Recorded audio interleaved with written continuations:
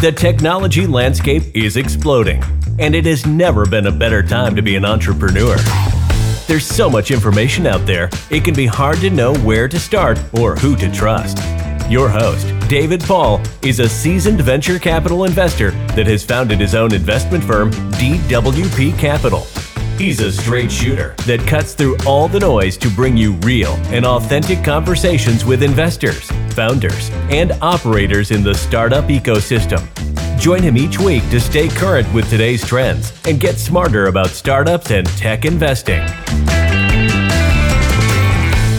Hey everybody, this is David Paul, the host of the Capital Stack podcast. Today I am with the legendary John Francis of Stout Street Capital, which is an early stage seed fund based out of Denver, Colorado. They are working out of their third fund right now. John, how you doing? Great. I'm excited to be part of this podcast. Where's your work wife? Yeah, he is taking meetings and he's got a lot of other things to do. I mean, he's the networking partner for us, and I'm the diligence guy. I don't know. You're pretty charming for just a diligence guy. Yeah, I get by. Like we see it as a relationship game, and you do need a certain amount of charm to get by. Indeed. People like to do business with people they like, right? Period. So. Absolutely. Yeah. Nobody wants to work with a groucho or some idiot who thinks he's better than everybody else. Exactly. Which is pretty common in venture capital. Yeah. It's filled by a bunch of schmucks, but you also, I love it. And that's common when you have a lot of Ivy League guys who think they know more than everybody else. And that's fairly common. I literally was just talking to one of my investors who sold her software company for a substantial amount of money. And she was telling me that, like, even on the banking side, like the venture banking side, they were going at her and saying, well, you seem very coachable. We've got these operating, partners that can help you. And there's like this just kind of like hierarchy that's implied from an investor to a founder, where, I think that's a really kind of the wrong approach.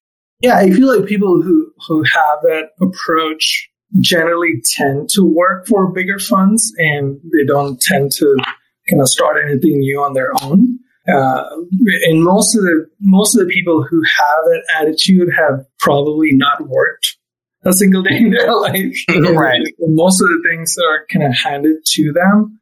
And for me, it's like I've started, like I have exposure into like being into a really top school, getting into it, and the pressures of getting into it, and also the competition. A lot of times you feel like, oh, you're the best person in the room, and everyone else is stupid. All right, so are we referring to Tulane University? Nope. Yeah, because I know students at Tulane University.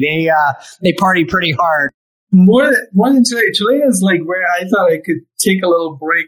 I chose Tulane because I got a full tuition waiver, and I thought New Orleans would be a fun place to go to school. Before that, like I went to the National Institute of Science in India, which is harder than getting into the IITs. And a lot of people think IITs is so hard to get in. And I tell people like IITs are probably easier to get in than to a National Institute, because when I got into the National Institute of Construction, they were accepting 250 people, and you had 300,000 people apply. Wow. So, and they rank you. So they'll rank you like 1 to 250. What was your rank? 7. Wow, that's pretty good. 7 out of 300,000. I had to, like, there was a lot of motivation to do that because, your assignments, your dorm assignments are based on the rank. So if you're like 1 to 20, you get one room where you have one person in that room. Like 20 to 50, you get 3 people in that same room. You're sharing the room with 3 people. Like, and if you're 50 or like 250, you get 5 people in that same room. So it's just insane. You're in that rat race, right? So you're always competing with your peers, and you always want to be better than everybody else. But I see how that can translate. Was your father disappointed you weren't top 5? I don't think they cared as much. I didn't care that much at all. Like, for me, it was more incidental. I was just really passionate about what I was doing. And for me, it was easy. Like, I've never really thought about it like that. So it's how I've seen SATs or like all these common entrance exams, or they're trying to decide who's the king of the jungle by saying who can climb the tree the fastest, and all the monkeys are the winners, right? So it's so you're not really controlling for intelligence. A lot of times you're controlling for obedience, right? With all these aptitude tests and these common tests, all you're trying to do is to see if someone is obedient enough to listen to you and do the work. Yeah. So a lot of times you would see a lot of these people, they're really hardworking, but intelligence wise, I would feel like the population of those guys, I've seen a lot of really dumb Ivy Leaguers. So it's, the world's full of really smart, dumb people. Yeah. It's different things, right? So when and one way to really think about it is, let's say who organizes all these SATs or common aptitude tests. It's usually the government, right? It's some federal government body. Let's say, imagine you have a Senate hearing tomorrow, and you ask this administrator, "How do you design the SAT?" They're going to say, "Hey, anyone who's done enough work, who studied all the material, they should be able to ace the SAT." Right? Their answer won't be, "Hey, I want to find the top 1,000, the most intelligent people in the country." Like, SAT doesn't do any of that, or any of these common entrances don't really control for intelligence. They only control for obedience. So tell me, John, before we go into scholastic testing, because we can digress, we should have our own show together. Tell me a little bit about Stout Street Capital and your partnership with Clay and how it came about, and becoming a founder in a VC firm. Sure. Yeah. So we started Stout Street 2017, and the journey for me began right after Tulane. I got my MBA out of Tulane. Yeah. I have a fairly unconventional path. So I went into high frequency trading right after school. And the reason I chose Tulane was they had an exceptional trading program. And I was trading oil and gas and energy. And while I was in school, I was managing a small fund, and I had a few of my professors actually give me money to run the fund. And I did a bunch of consulting. So I was probably one of those people who was like extremely bored with the MBA program. And I thought, like, hey, this must be I don't know why people complain so much about an MBA program. It's just so easy. So I probably consulted with around 30 to 40 companies, like people from Zales to like sewage treatment plants, city of New Orleans, like everyone, right? So I consulted with a lot of people, a lot of businesses. And one of the things that allowed me like to kind of get into venture was the consulting practice that I built while I was still a student, and I kind of continued that while I was doing the hedge fund as well, was seeing all these early stage companies early on and trying to break into the market, trying to see how they can differentiate themselves. And that kind of gave me the lead into venture capital. So once I started the hedge fund, did the high frequency trading, sold my business to another hedge fund. For me, the next logical step was to look at early stage startups, look at early stage companies, and working with family offices allowed me to kind of start my own fund and get into early stage investing. And early stage investing for me, how I looked at it was, I looked at it as such an opaque market where there's so much opportunity that I thought I could really make a big difference by bringing bringing method to the madness of investing in early stage investments, which I thought was a big opportunity. I mean, I feel like this sector definitely has the ability to make people more humble. And I feel like I've been a little more humble than when I started. When I started, I was like definitely a lot more cockier than now. Where it was like, oh yeah, all these people, how are they investing in early stage companies? And I can definitely do better than them. And, you know, a lot of times when you start a business, it starts with ignorance or like and that's pretty much how I started. And Clay, one of the family offices that I was working with is based in Denver. And Clay was working with the same family office. And we had a lot of overlap early on when we were looking at these companies, when we were looking at investments in early stage companies, especially in Denver. And it was more organic. I've never met Clay before. So it was more of a professional relationship that turned into like, hey, let's go start something that's meaningful and something that's uniquely different. So, you know, you're two guys, relatively young guys, you know, you don't have software experience from well, I guess you had an algo trading platform that you ran, but, you know, from a conventional, like, you know, venture backed company perspective, you and Clay didn't come from that area.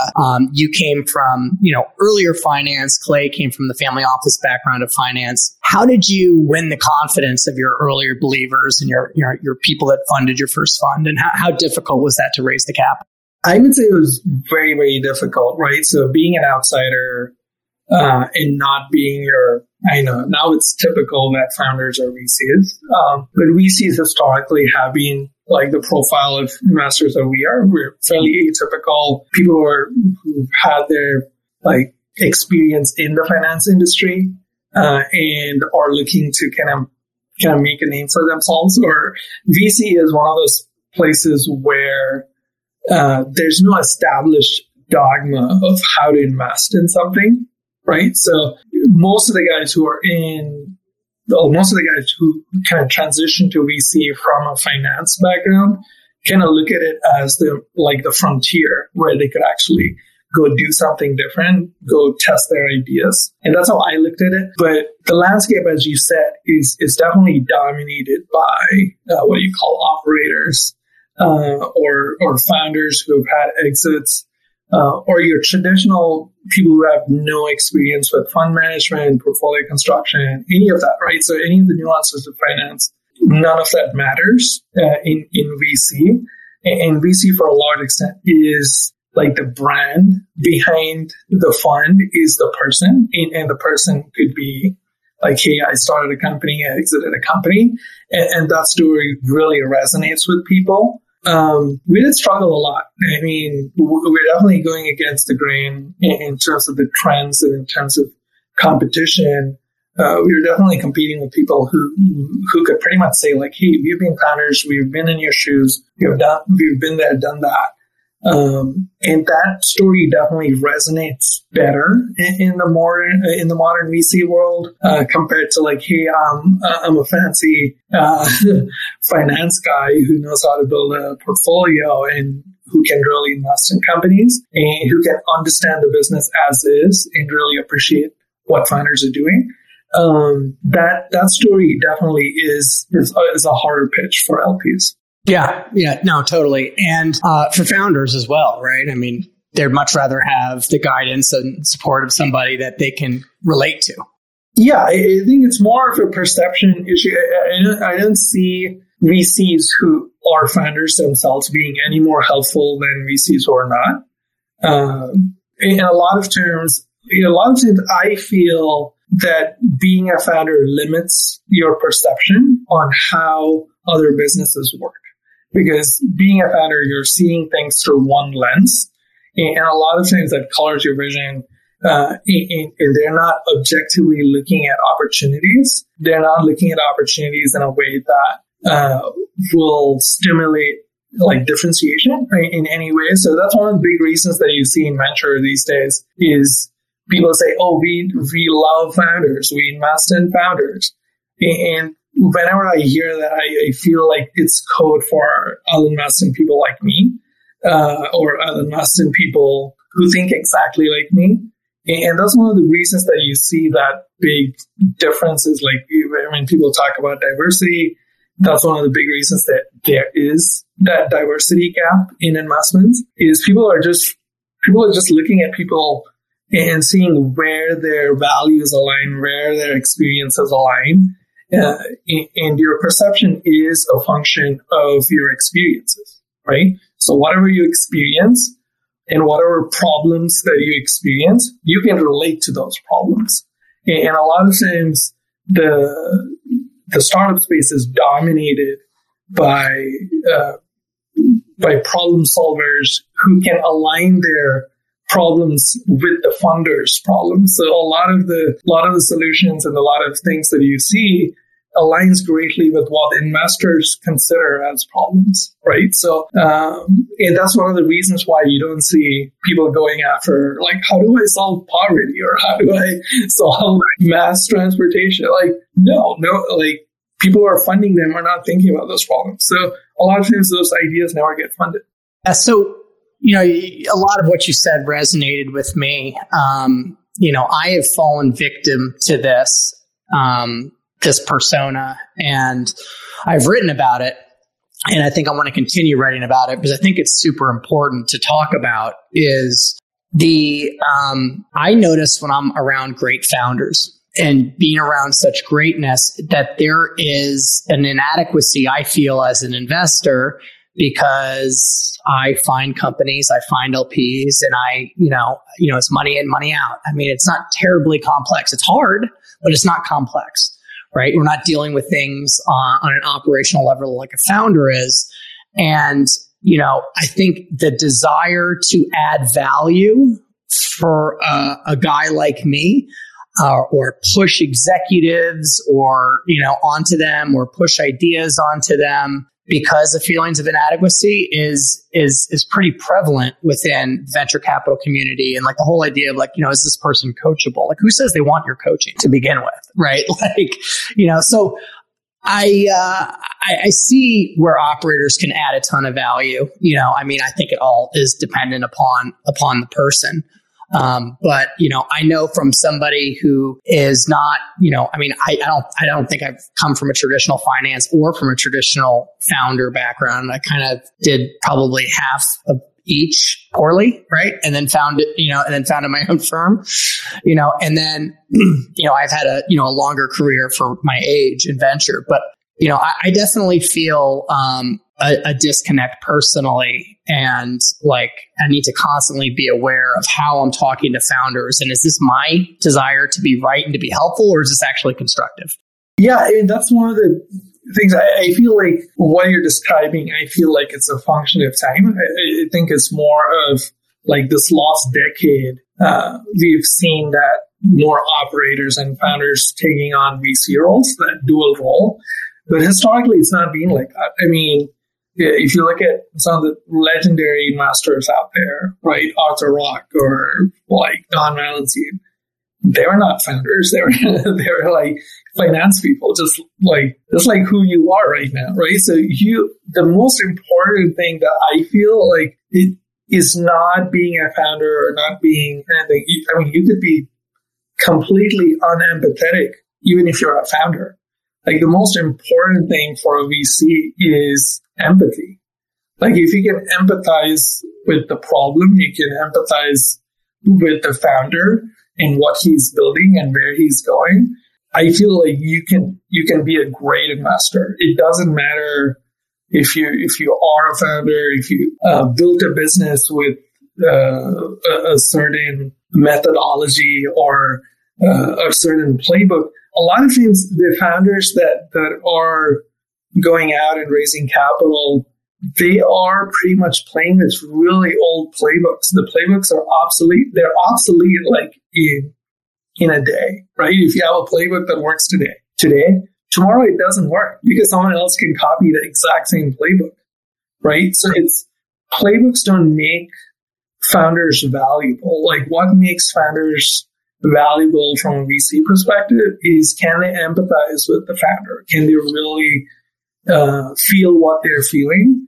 And I feel like you can empathize. You've been on both sides of the table, and that's the most important thing that matters. Like, that's what I feel matters. And I feel like as long as I can empathize with founders. I can empathize with the problems they're solving. I feel like we're in a great position to be great investors.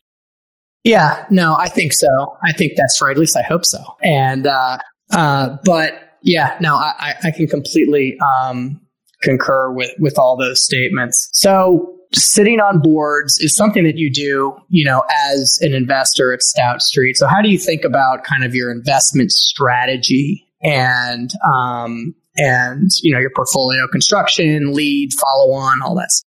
Yeah, we do sit on boards most of the time when we're leading. And for us, how we look at leading is we are more than happy to just co-invest with other investors.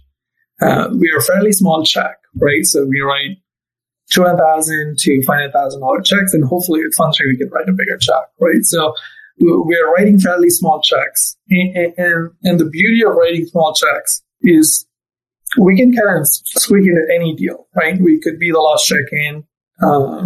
We could be the easiest yes on a round. So a lot of times that really resonates really, really well with other co-investors and other lead investors, where we come in and we're able to make a decision in less than a week or a couple of days. And for us, speed gives us a lot of being nimble, and the speed with which we make these decisions gives us a lot of power in a way in these relationships, and also allows us to get into deals pretty quickly and get into really high quality deals with high quality lead investors. Where we actually lead is usually when the startups are struggling to find a lead, where we're probably the lead of last resort for a lot of founders, where we come in and we're like, hey, this company should not have a problem. This matter is exceptional. And we're looking at it from a lens that no one else is looking at.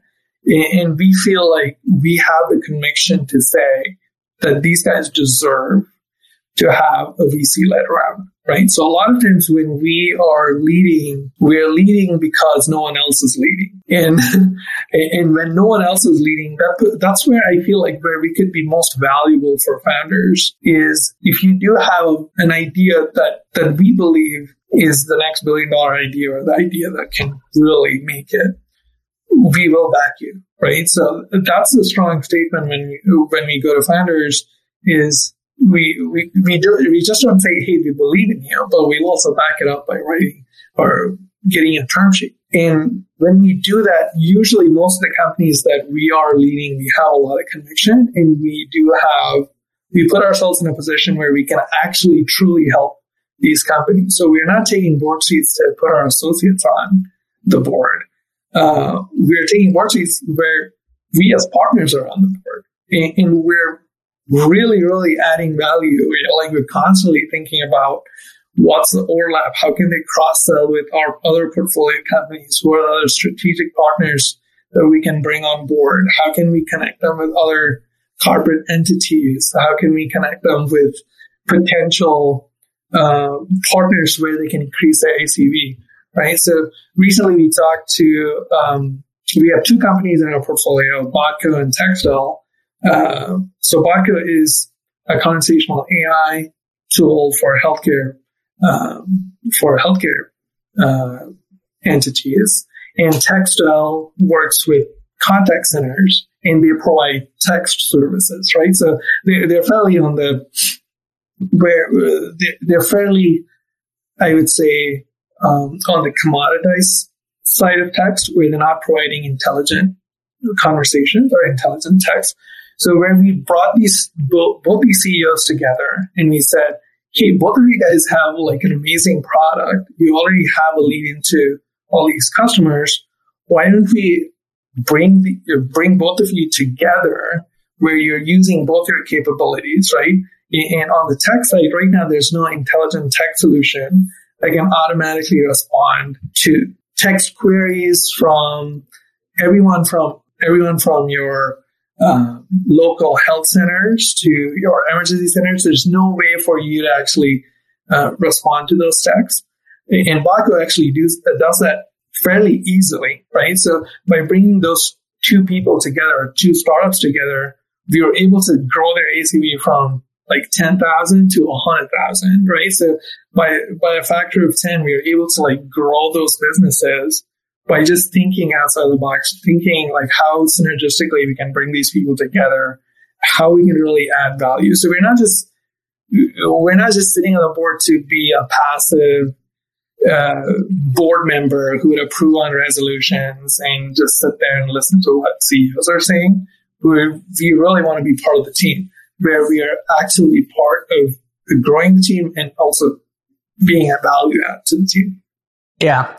No, I think that's right. Being able to see past the minutia of the day to day and see the bigger picture because you're not in it is incredibly insightful.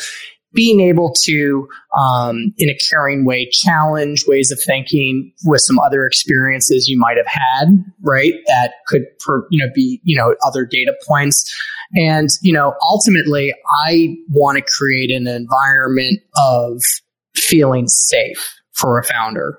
I never want to be in a position where a founder does not want to call me, whether like they lose a bunch of customers or an employee quits or there's a lawsuit. Like I want to be the first call, not because they're scared, but because they want a safe place to go because they can't talk to their employees about it.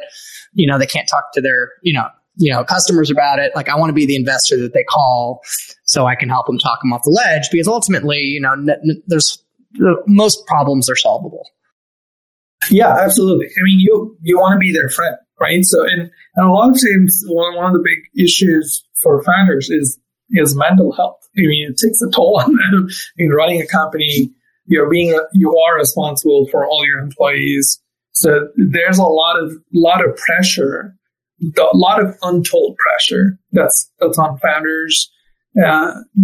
Outside of just financial performance, right? So it's your duty as a board member to be available and to be helpful where you can. I feel like, again, all of this leads back to, can you empathize? Can you really understand the problems and really treat them as humans, right? So you said an interesting term earlier in the conversation. You said exceptional founders, and I've got an idea of what that looks like, but how do you identify an exceptional founder?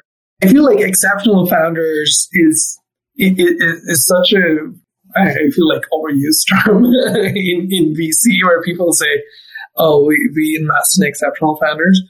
So in most of the time for VCs, it's really hard to define that. 100%. It's really hard to define that.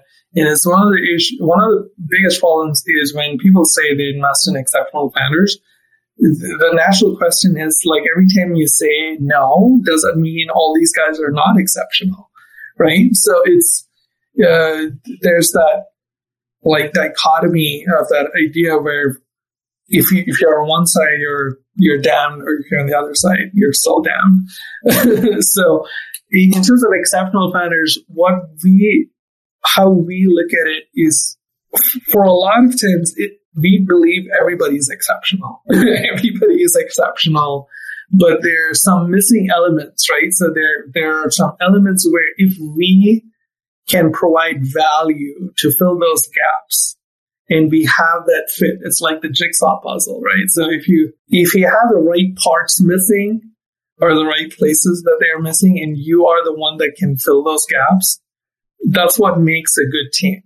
And that's how we see ourselves as investors. Like when we are investing in a company, can we pretty much fill in the gaps in a lot of different ways? And if we can, that's where we usually invest. And in terms of we usually don't use that as a way to invest in companies. That for us, we look at companies in a very quant-driven way, and that's probably because of my quant background in high frequency trading, is we look at early stage opportunities in a very methodical manner, where we're looking at opportunities where there's some traction, where it is tangible, where the traction is tangible, and they have existing customers that are not just paying for pilots, but actually paying for the product. The growth itself is tangible. Right. And also the path for growth is sustainable. Like those are some of the things that we look for when you're investing in companies. And in terms of the founders itself, we feel a lot of times that's part of the equation, but not the only part of the equation, like some VCs think. Yeah. So, because I mean, too early is too early, regardless of how exceptional the founder is, right? I mean, there's clear risks on product and technology and product market fit that most VCs don't invest in pre-revenue companies, despite how good the founder is. So for us, like going back to the definition, I would say for us, an exceptional founder is somebody who has first-hand experience with the problem.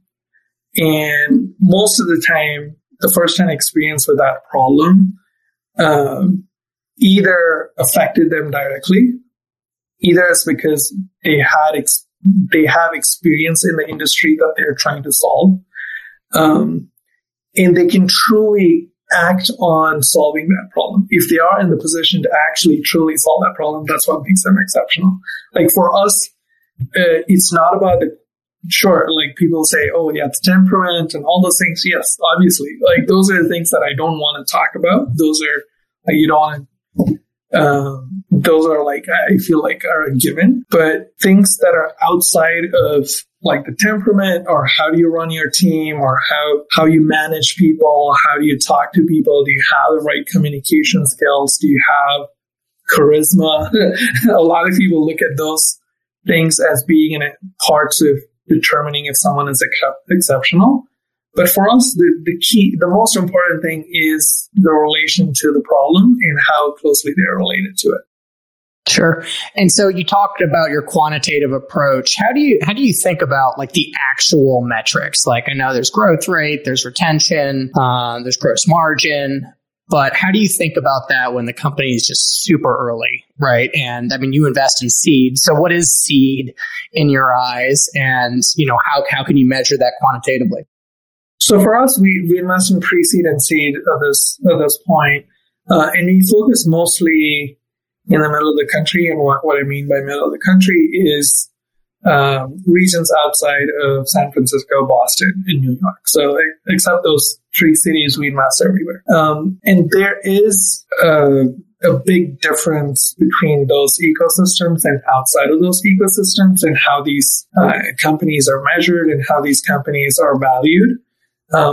So for us, when we're investing in companies, we're looking at where do most companies exit. So for us, that's the starting point. Being a finance person, we're always looking at what is the end game, right? So the end game is obviously selling the company or going IPO, or in the most probable one, I mean, being pragmatic about it, right now, the most obvious path to exit for almost every VC in this world is acquisition or mergers, right? So M&A is the most obvious paths to exit. And when we looked at pre-seed and seed stage companies, we looked at companies where they're actually exiting, right? If you look at companies that are exiting like 7 to 10 years from the time of formation, most of these companies are exiting at like 60 to 150 million range. So that's the fattest part of the tail. If you look at a power curve,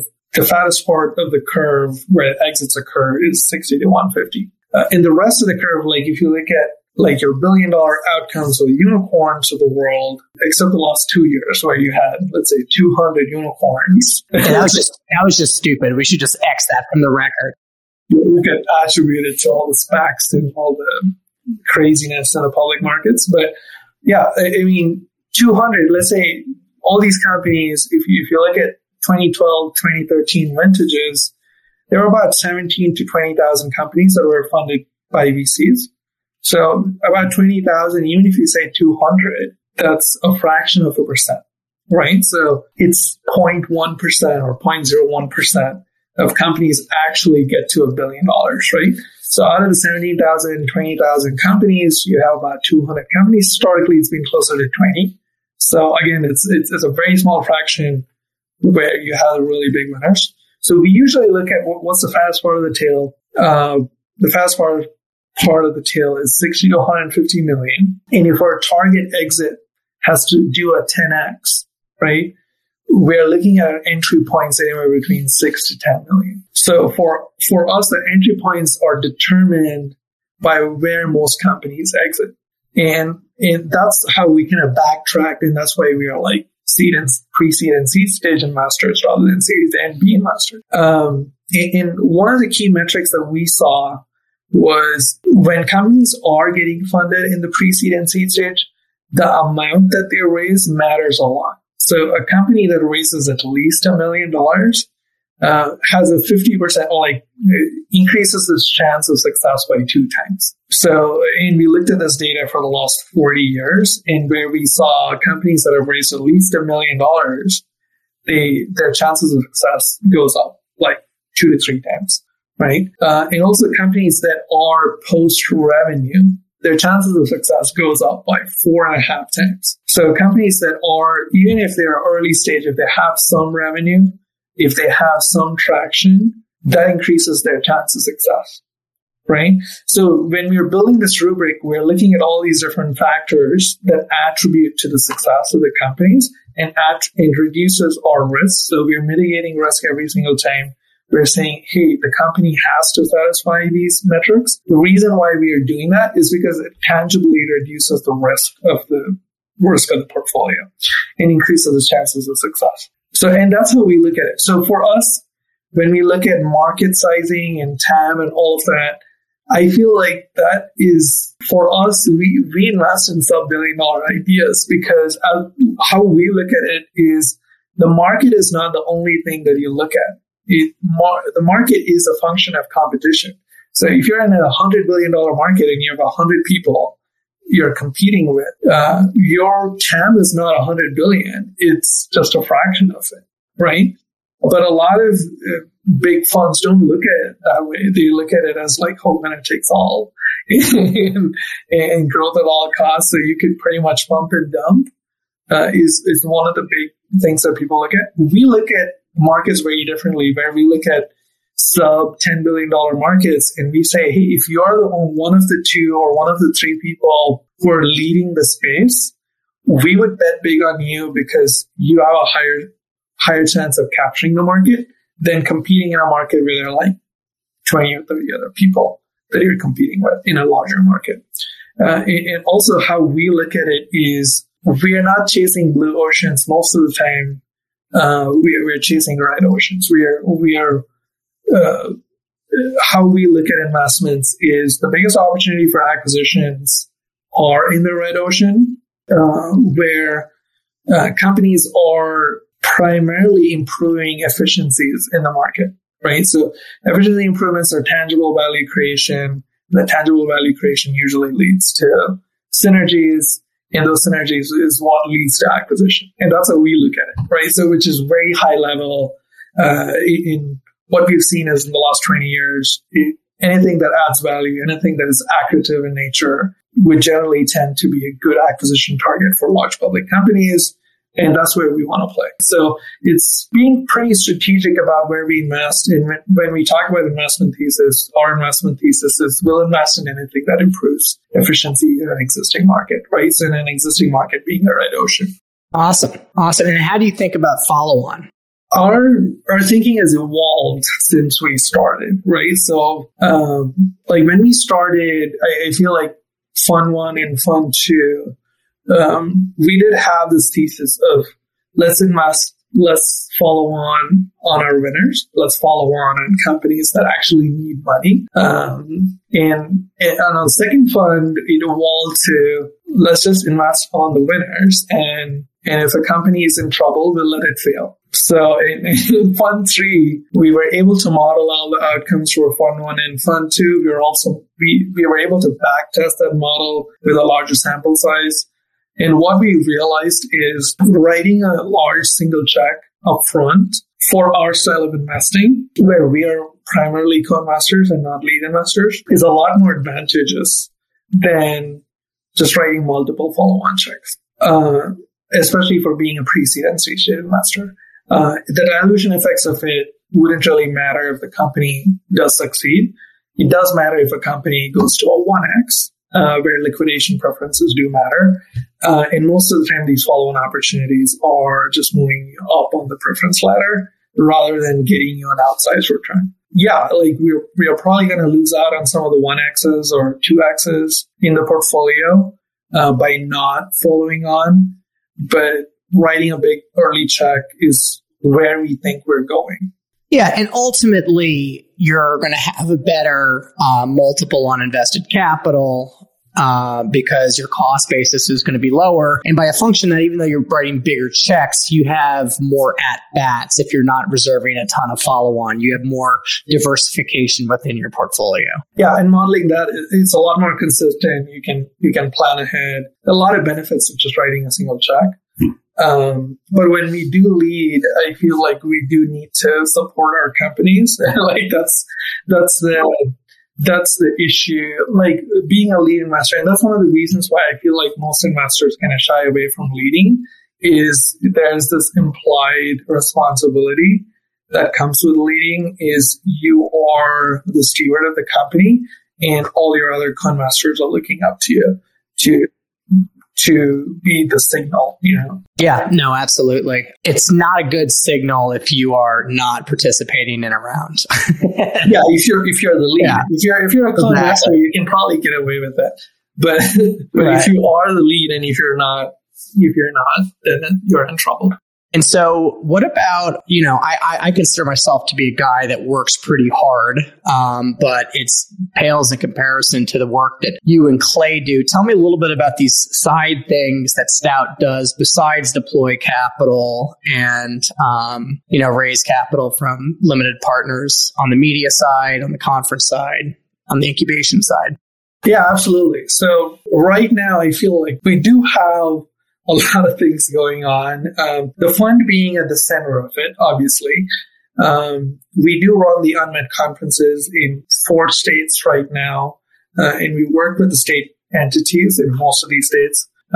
Arizona is obviously one of the biggest ones. We work with the ACA to host the Unmet conferences. Usually we do this in the fall, where we host about 40 to 50 companies. And the idea was primarily born out of the failures that we saw with the CEO summit model that most of the funds, some of the funds still do it, but we thought that was a failed model where even when you have a large portfolio, let's say right now we have 66 companies in our portfolio. At any point of time, you have maybe 5 or 6 companies raising capital. And even if you have 5 to 6 companies in your portfolio raising capital, if you host a CEO summit, the companies that are doing really well wouldn't show up. So those are the ones you want there to inspire the other ones. Yeah. Yeah. Most of the ones that are doing exceptionally well, they're not traveling to a conference that's hosted 3 months from now, right? So a lot of times that becomes extremely difficult for you to showcase your own portfolio companies to Series A, Series B investors who are our targets for our next round of funding. So one of the things that we did is we started Unmet with the goal of featuring all our partner funds portfolio. So collectively, all the partner funds and us, we have about 3,000 companies in our portfolio. So Unmet was a place where we could actually funnel all our portfolio companies to go showcase for A and B rounds. Which we thought out of 3,000 to 4,000 companies, you would have at least 30 to 40 companies that are raising capital. And those are like really high quality companies that are raising capital.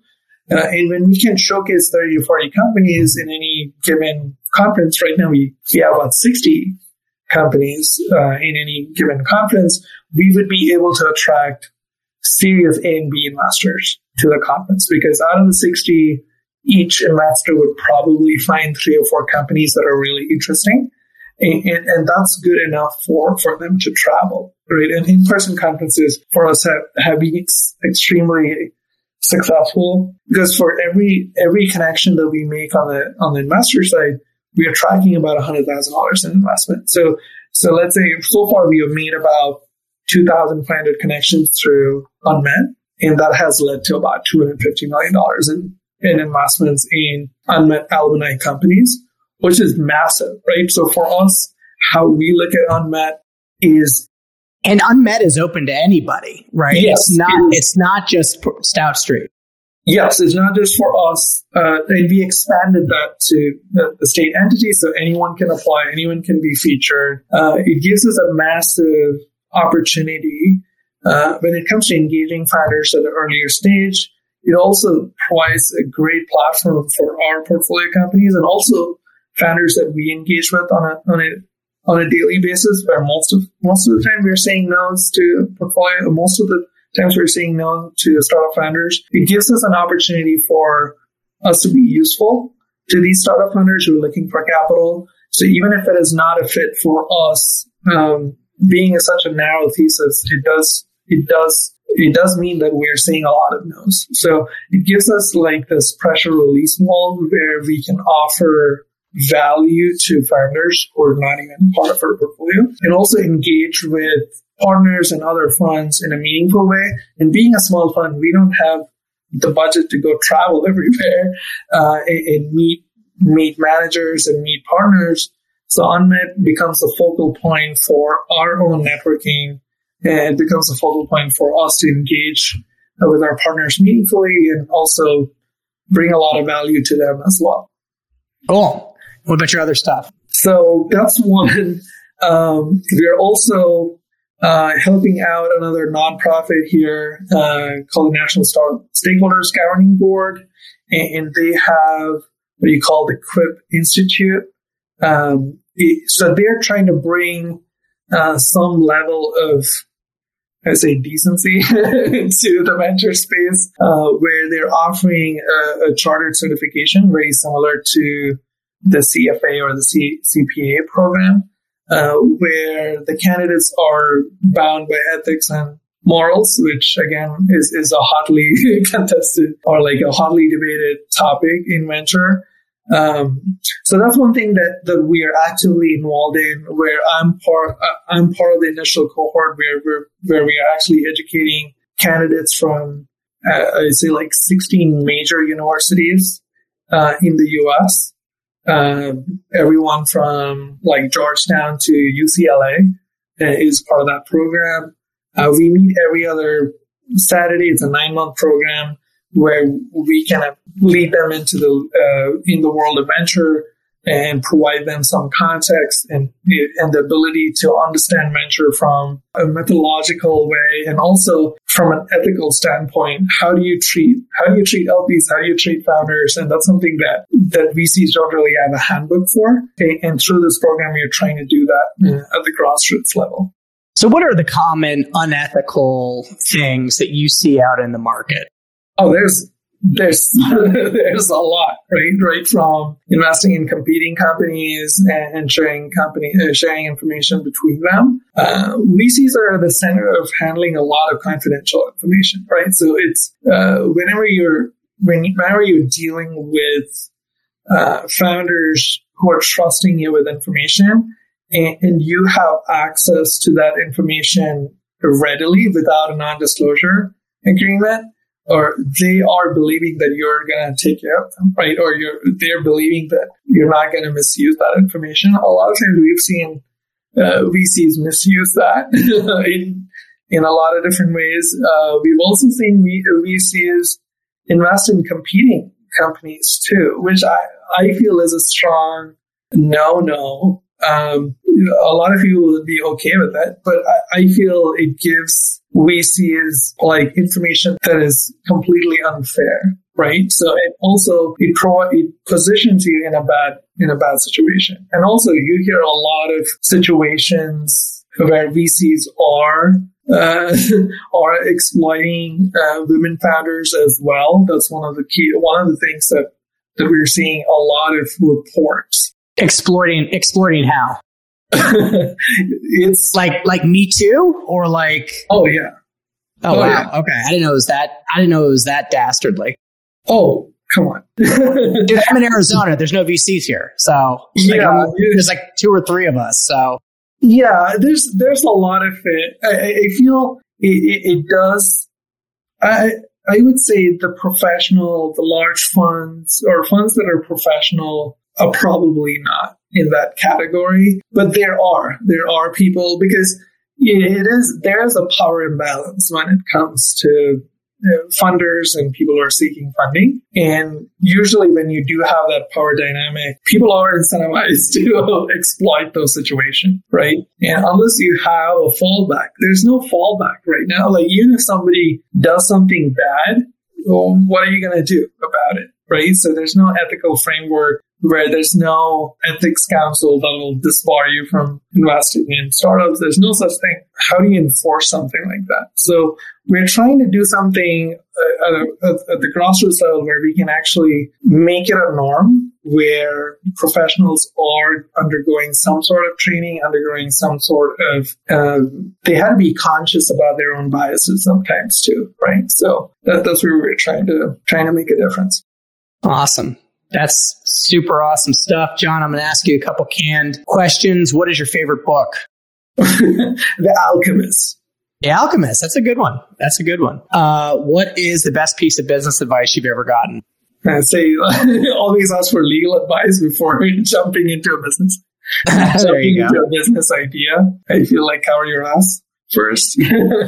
Mm-hmm. And then tell me about, is there anybody that you like to follow online, a technologist, an innovator, or a financier? Yeah, I've never been like this role model. I've never really believed in role models, primarily because I've always been very cynical as a person, and I always feel everyone is flawed. But that's probably why. So I probably wouldn't be able to answer that one. You don't even have a LinkedIn profile, so. I didn't. And Clay said I was doing a huge disservice to the fund. And we're losing interest because I'm not on LinkedIn or social.